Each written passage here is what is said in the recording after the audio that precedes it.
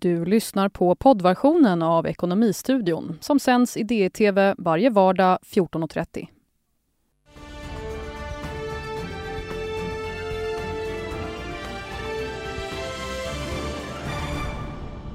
Debattören och forskaren Tino Sanandaji sätter betyg på M-politiken.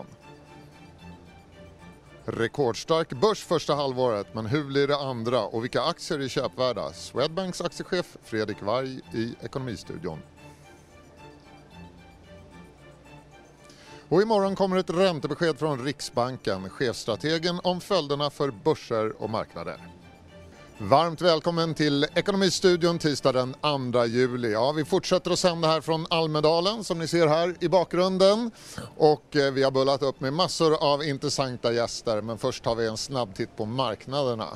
Börsen är upp idag med, men inte särskilt mycket. Plus 0,1 stod den för en liten stund sedan och det är i linje med Europabörserna. H&M stiger 1%, Stefan Persson har köpt ytterligare 1,8 miljoner aktier där. Och Nordea är också upp idag, där har man fått en köprekommendation från Deutsche Bank. SSAB, dagens stora förlorare bland storbolagsaktierna, tappar 2%. Hexpol, gummiföretaget, är upp 4% efter ett förvärv i USA. Och där köper man ett bolag för $230 miljoner ungefär. Ja, igår var det alltså Moderaternas dag i Almedalen och partiet gick hårt fram i integrationsfrågan. Man kräver bland annat kurs i svenska värderingar för invandrare. Man vill ha hårdare tag för gängkriminalitet och även för hedersvåld. Och nu har jag med mig Tino Sanandaji, nationalekonom och debattör, som bland annat har skrivit en bok, Integrationsfrågan, massutmaning heter den. Vad ger du, Tino, för betyg till Moderaternas nya integrationspolitiska program? Ja, jag får väl ge den 4 stjärnor av 5. Tyckte att det var flera bra förslag. Obligatorisk SFI, vilket är extremt viktigt eftersom många vuxna sitter och så att säga inte lär sig svenska och på halvfart eller lösgår de här kurserna. Och det är ett enormt problem. Så det är viktigt att göra det obligatoriskt. Och där behöver nog människor en push också. Sen var det bra förslag som de hade med förskola för invandrarbarn, så de tidigt lär sig svenska språket i och med att det är så hjärnan fungerar där man lär sig sådana här saker tidigt. Och så är det foundational skills, och hamnar folk efter, det visar forskningen tydligt, i foundational skills så sjunker hela kurvan på deras inlärning. Och båda de här förslagen är med i min bok Massutmaning. Sen det som jag tycker inte ger full pott för, jag tycker de här förslagen med... Ja, precis. Vad skulle krävas för att de skulle få 5 av 5? Jag tycker för det första att en del av de här förslagen, de låter liksom bra och så här politiskt bra, men det är lite billiga poänger. Man ska inte ge folk tolkar sådär, okej. Men jag menar, kan man inte göra undantag för äldre till exempel, eller folk som har inlärningsproblem, och det är inte så lätt att lära sig. Man kan väldigt lätt komma på situationer. Tänk om någon har blivit utsatt för våld och brott och inte kan svenska, ska inte de få tolk? Så det kunde man hoppat över. Men är det någonting som du saknar i det här programmet? Ja, det som viktigaste egentligen, och det nämnde han ju kort, men det viktiga är ju att det stora integrationsproblemet med Sverige, det är volymerna.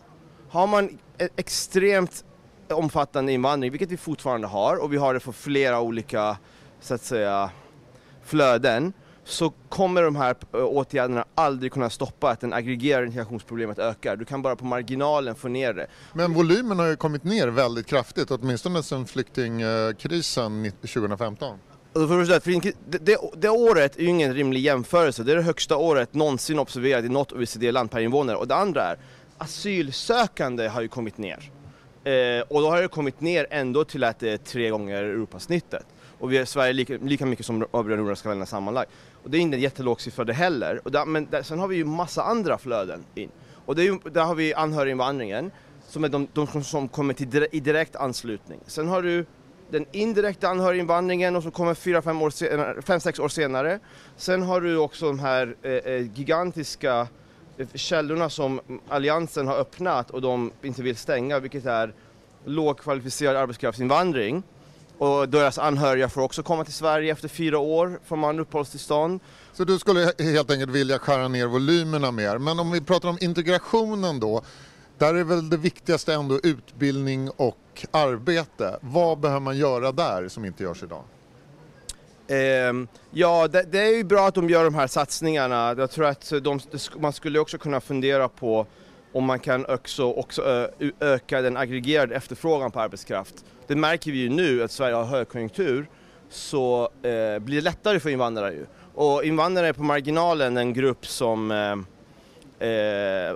överkänsliga, extra känsliga för hur stark arbetsmarknaden är. Och det jag ser i min bok är att man satsar för mycket på att säga vad kan vi göra för åtgärder åt invandrare, utan att säga om vi får hela ekonomin att växa och efterfrågan på medelkvalificerad arbetskraft att växa, då kommer de automatiskt få riktiga jobb och då behöver man inte massa åtgärder som ofta inte fungerar. Sen tror jag att Moderaterna också, de har massa heliga kor som de var med och införde under allianstiden, de inte vågar släppa. Då är till exempel fejkjobb och låtsasjobben, och det finns ju så många av de här. Det finns 15 stycken liksom olika åtgärdsprogram. Många har Moderaterna varit med och skapat och de kritiserar dem ju inte. Och då säger de hela tiden i nyheterna och sådär att sysselsättningen ökar, men väldigt mycket är ju inte riktiga jobb. Det sista jag skulle säga... Men har du något förslag på vad man skulle behöva göra som man inte gör idag? Alltså jag kan ge ett annat förslag, ja, men det finns ju massa förslag man kan göra som man inte gör idag. Man skulle kunna ordentligt skärpa reglerna för arbetskraftsinvandring, så att istället för att de jobben går till någon som kommer från Indien, så skulle jobben gå till de invandrare vi redan tagit emot. Det är ju otänkbart både för sossarna och Moderaterna, konstigt nog, trots att facket tycker det. Man skulle också ordentligt kunna skärpa på den gråa sektorn och den, så att säga... Alltså, de har ju infört en massa liberaliseringar under alliansen som var välmenade, men det har ju lett till att man har skapat massa kryphål som nu används på systematiskt massfusk i massa sektorer. Och det tror jag är ett problem. Och sen kan man naturligtvis också fundera på, vill man fixa problemet med skolan och vill man fixa problemet med ekonomin i de här områdena, och det nämner visserligen Ulf Kristersson, då är brottsligheten centralt. Brottsligheten är inte någon symbolfråga, det är en ekonomisk fråga. Det finns massor av reportage, Men den går de också hårt åt nu här. Det gör de, och det får de en av de här stjärnorna får de för brottslighetsfrågan. Men du frågar vad kan man göra, och då är svaret att det måste man förstå, då måste man sluta prata om, tycker jag, som en separat fråga från ekonomin. Det är en ekonomisk fråga. Tino, vi måste gå vidare. För 1 år sedan var du här, då hade du precis skrivit en bok om skuldkrisen. Vad har hänt på det området sedan dess? Den har ju inte exploderat i alla fall. Det har det ju. Så när jag skrev min bok heter 10 000 miljarder, och 10 000 miljarder är summan av den privata sektorn, hushållen och näringslivets skulder. Då skrev jag, det var den titeln, drygt ett år sedan. Nu är det 12 000 miljarder. Så jag skulle säga att det har exploderat. Ni har ju rapporterat om det i Dagens Industri några dagar sedan. En intressant artikel, alla borde läsa den, som handlar om att den svenska kommunerna skulder och på väg att passera statsskulden. Kommunsektorns kommunlandsting. Det är ju häpnadsväckande skuldsatt kommunsektor vi har. Och vi pratar ju alltid om statsskulden låg. Men nu håller ju kommunernas skulder komma ikapp. Och det finns många problem med det här. Den enkla förklaringen liksom är vi lever över våra tillgångar och sådär. Det gör vi inte. Det är inte vad svenska ekonomin gör. Men problemet är att om man tittar historiskt över 100 år och kollar de länder vi har data för, så tenderar ökad även privat skuldsättning det leder till högre sannolikhet att när det sker någon form av störning, och vad den sen är kan skilja situation till situation. Förmodligen vet inte vi exakt, det säger i boken, vad exakt kommer trigga det här. Det destabiliserar ekonomin. Du får komma tillbaka om ett år och så får vi se hur det har gått då, så kan vi mäta av. Exakt. Vi får se så här varje år tills krisen kommer. Tack för att du kom hit, Tino Sanandaji. Ja, första halvåret var rekordstarkt på börsen. Upp mer än 15% på grund av sjunkande räntor och också minskad handelsoro. Men räntorna kan knappast sjunka mer, så härifrån kan väl börsen bara gå ner, eller? Jag ställer frågan till Swedbanks aktiechef Fredrik Varg. Ja, det är en intressant fråga. Vi såg ju att det var ju rekordsvag slut av 2018 och sen ser vi att det har gått upp ungefär 6% av första halvan. Så att relevant fråga, men jag tror att man ligger kvar i aktierna just nu. Det blir spännande inför Q2 däremot. Q2, ja. Rapporterna börjar trilla in här. Faktiskt idag, Fastighetspartner är först ut efter bara 2 dagar på det nya halvåret, nya kvartalet. Vad har du för förväntningar på Q2-rapporterna?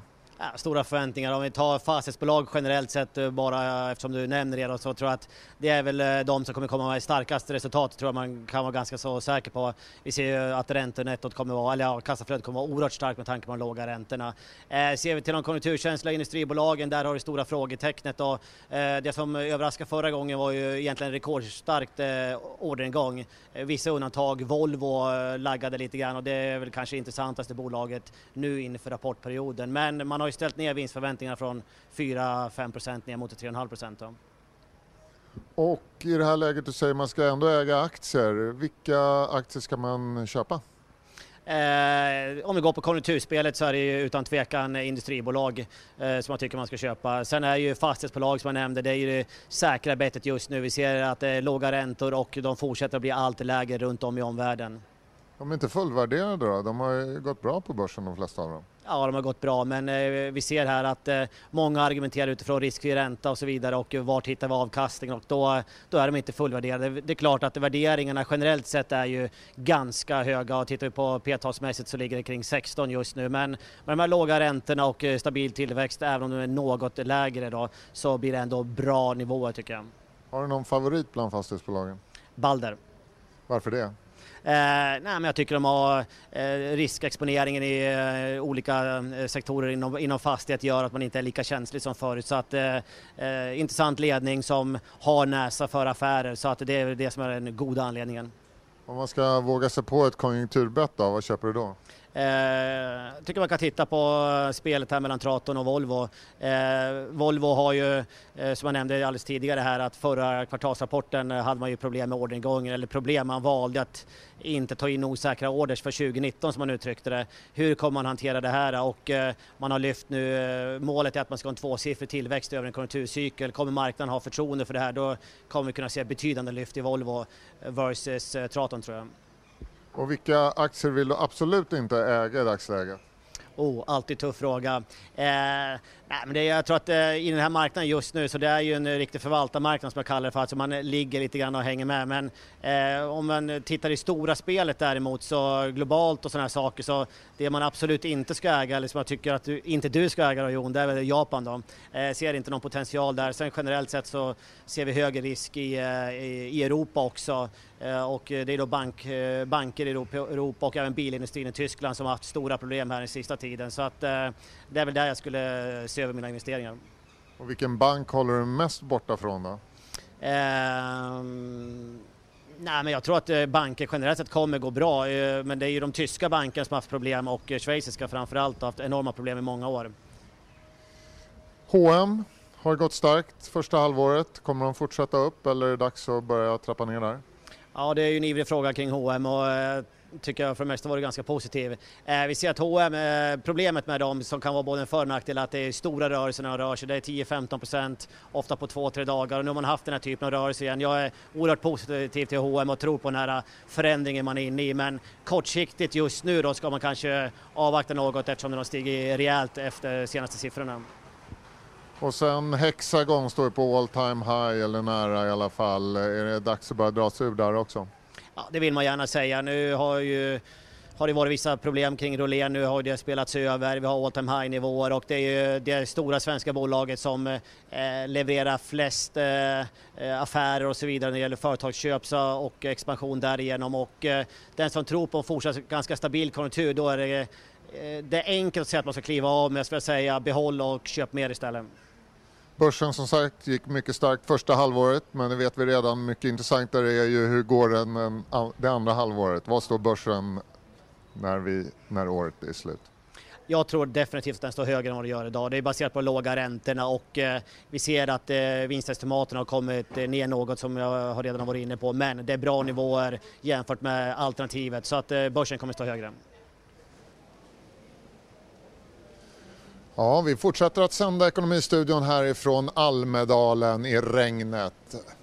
Bostadsbyggandet fortsätter att minska, ner 11% i år till 49 000 påbörjade bostäder på Boverket. Nästa år väntas ytterligare en minskning på 5%. Och detta trots att det råder bostadsbrist, inte minst i storstadsregionerna. Nu har vi med Stefan Renck, vd för fastighetsbolaget Einar Mattsson, Stockholms största privata hyresvärd. Välkommen hit. Tack så mycket. Bygger ni bostadshus för närvarande, hyreshus? Ja, det gör vi. Vi färdigställer ett antal hyresbostäder för stunden och så sätter vi igång ett par bostadsrättsprojekt nu. Har ni dragit ner på takten i projektutvecklingen? Ja, det har vi gjort. Dels för att takten var extremt hög under 16, 17 och 18. Men också av det faktum att vi under 16 och 17 var väldigt återhållsamma med att köpa in nya byggrätter. För vi fick helt enkelt inte ihop kalkylerna för de byggrätter som var ute till salu. Är det som är problemet? Är det därför som bostadsbyggandet minskar? För man får inte ihop kalkylerna? Det är en bidragande orsak till det såklart, men den stora bidragande orsaken till att det har fallit så kraftigt, det är ju att det kom till ett amorteringskrav som sänkte betalningsviljan hos kunderna ordentligt, samtidigt som kreditgivarna ställde betydligt tuffare krav för att kunna låna ut pengar till bostadsrättsprojektbolagen. Så deras affärsmodell, den smälte ju ihop. För tidigare gick det ut på att i väldigt tidiga skeden kunna sälja väldigt mycket lägenheter och därigenom få tillgång till finansiering. När den tidiga försäljningen inte längre gick att upprätthålla och man därmed då inte heller uppfyllde finansieringskraven från bankerna, då fanns det inga pengar att bygga för längre. Men amorteringskravet, det slår ju mot bostadsrätterna, men hyresrätter, varför byggs det inte fler hyresrätter då istället? Det är för att många kommuner har varit återhållsamma med att sälja mark till bostadsexploatörer för hyresrätter. För hyresrättsbyggrätter, då måste man ju sälja billigare än bostadsrättsbyggrätter för att kalkylen ska gå ihop för fastighetsägaren, eller att man upplåter det på tomträtt då, som vissa kommuner gör. Det här med att investeringsstödet till hyresbostäder och studentbostäder försvann vid årsskiftet, har det spelat roll? Det har ju spelat väldigt stor roll för de aktörer som lutade sig mot ett investeringsstöd. Nu var inte de aktörerna särskilt många, ska man komma ihåg. Så på totalen har det gjort väldigt liten skillnad. Men investeringsstödet i sig, det är ju ett sätt att förstöra bostadsmarknaden. Och vad tycker du då man borde göra för att få fart på bostadsbyggandet igen? Man måste faktiskt ta ett helhetsgrepp. Det finns ingen quick fix för lösningarna på bostadsmarknaden. Politiskt måste man enas om ett mål för hur bostadsmarknaden fungerar och göra åtgärder utifrån det. Då måste man se över fastighetsskatt, reavinster, ränteavdrag, hyresreglering, sociala bostadsreformer. Man måste ta allt i ett grepp. Vad beror det egentligen på att det är så dyrt att bygga bostäder i Sverige? Vi har de högsta byggpriserna i hela EU, sägs det. I grund och botten handlar det om att det finns en betalningsvilja för bra bostäder i Sverige.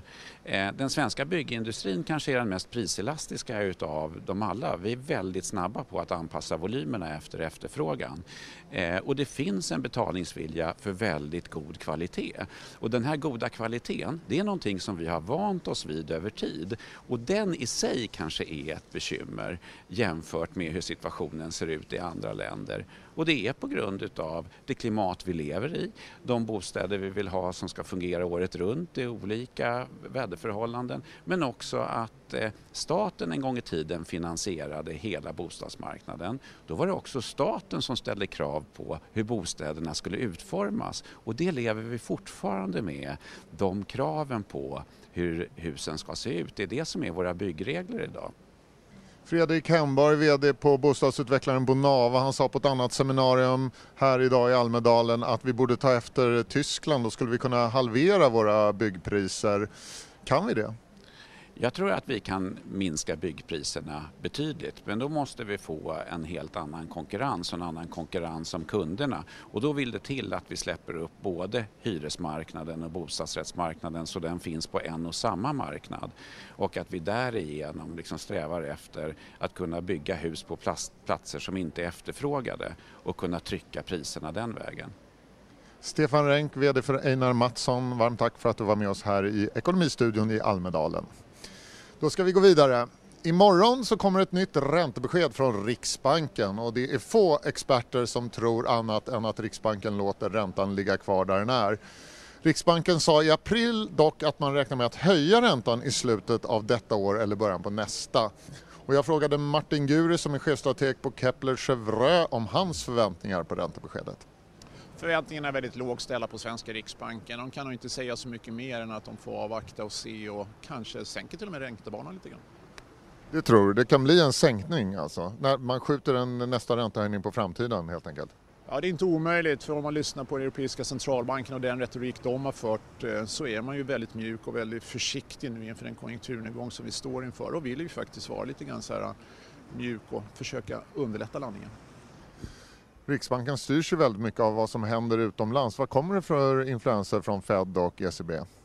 Väldigt tydligt är ju det att man försöker göra allting för att motverka konjunkturnedgångens negativa effekter här. Ser man det på lite längre sikt så förekommer ju en diskussion ute i stora världen. Vad ska vi ha centralbankerna till? Deras mål och mandat ska ju förändras troligtvis och den diskussionen kommer ta riktigt stor fart tror jag i höst.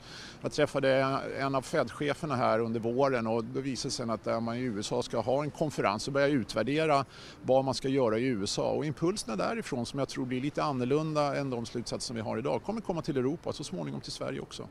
Nu har man ju jobbat i flera år med låga räntor och kvantitativ easing. Finns det fler verktyg i Riksbankernas eller centralbankernas verktygslåda? För närvarande så är det ju starkt begränsat och det är då man måste ta den här diskussionen. Vad ska vi ha centralbankerna till? Vilken roll har man? Är det här med inflationsmål egentligen rätt sak man jobbar emot? Utan rollen kanske är att man ska jobba mer mot finansiell stabilitet eller kanske andra mål att jobba emot. Så man får underlätta och hjälpa ekonomin på den trav som man ändå ser framför sig att de behöver. Räntorna har sjunkit i år, börserna har rallat, men det finns ju också en hel del problem i världsekonomin. Vi har Iran, vi har Brexit, vi har handelsoro. Vad ser du framför dig för resten av året?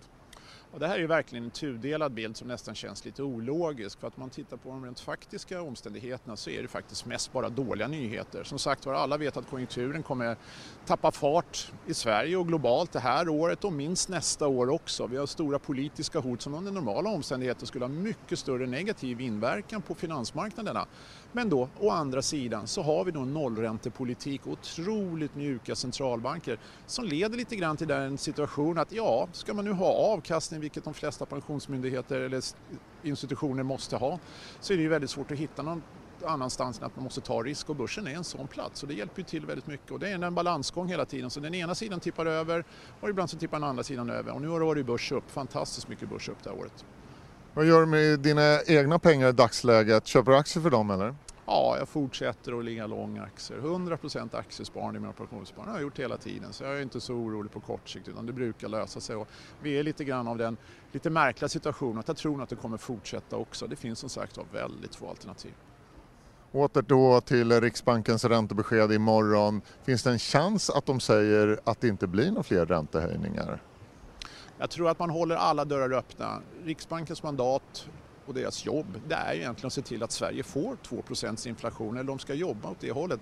Sen vet ju de själva och alla i marknaden vet ju det. Det sitter ju inte i deras händer utan internationella inflationsutvecklingen, den kan de inte styra över. Inflationsutvecklingen på hemmaplan är väldigt avgörande av lönerörelsen och den kommer nog bli en kommande år ungefär där vi har varit. Så realistiskt antagande är att inflationen kommer de kommande åren bli ungefär där vi är just nu och då är man en bit ifrån faktiskt de målen man har satt upp. Så jag tror retoriken blir densamma men målet kommer alltid vara i deras bana, det är att de kommer till 2%, annars skulle det betecknas som ett misslyckande och det kommer de ju aldrig säga att de inte fixar det här utan självklart, om 2 år då är vi där.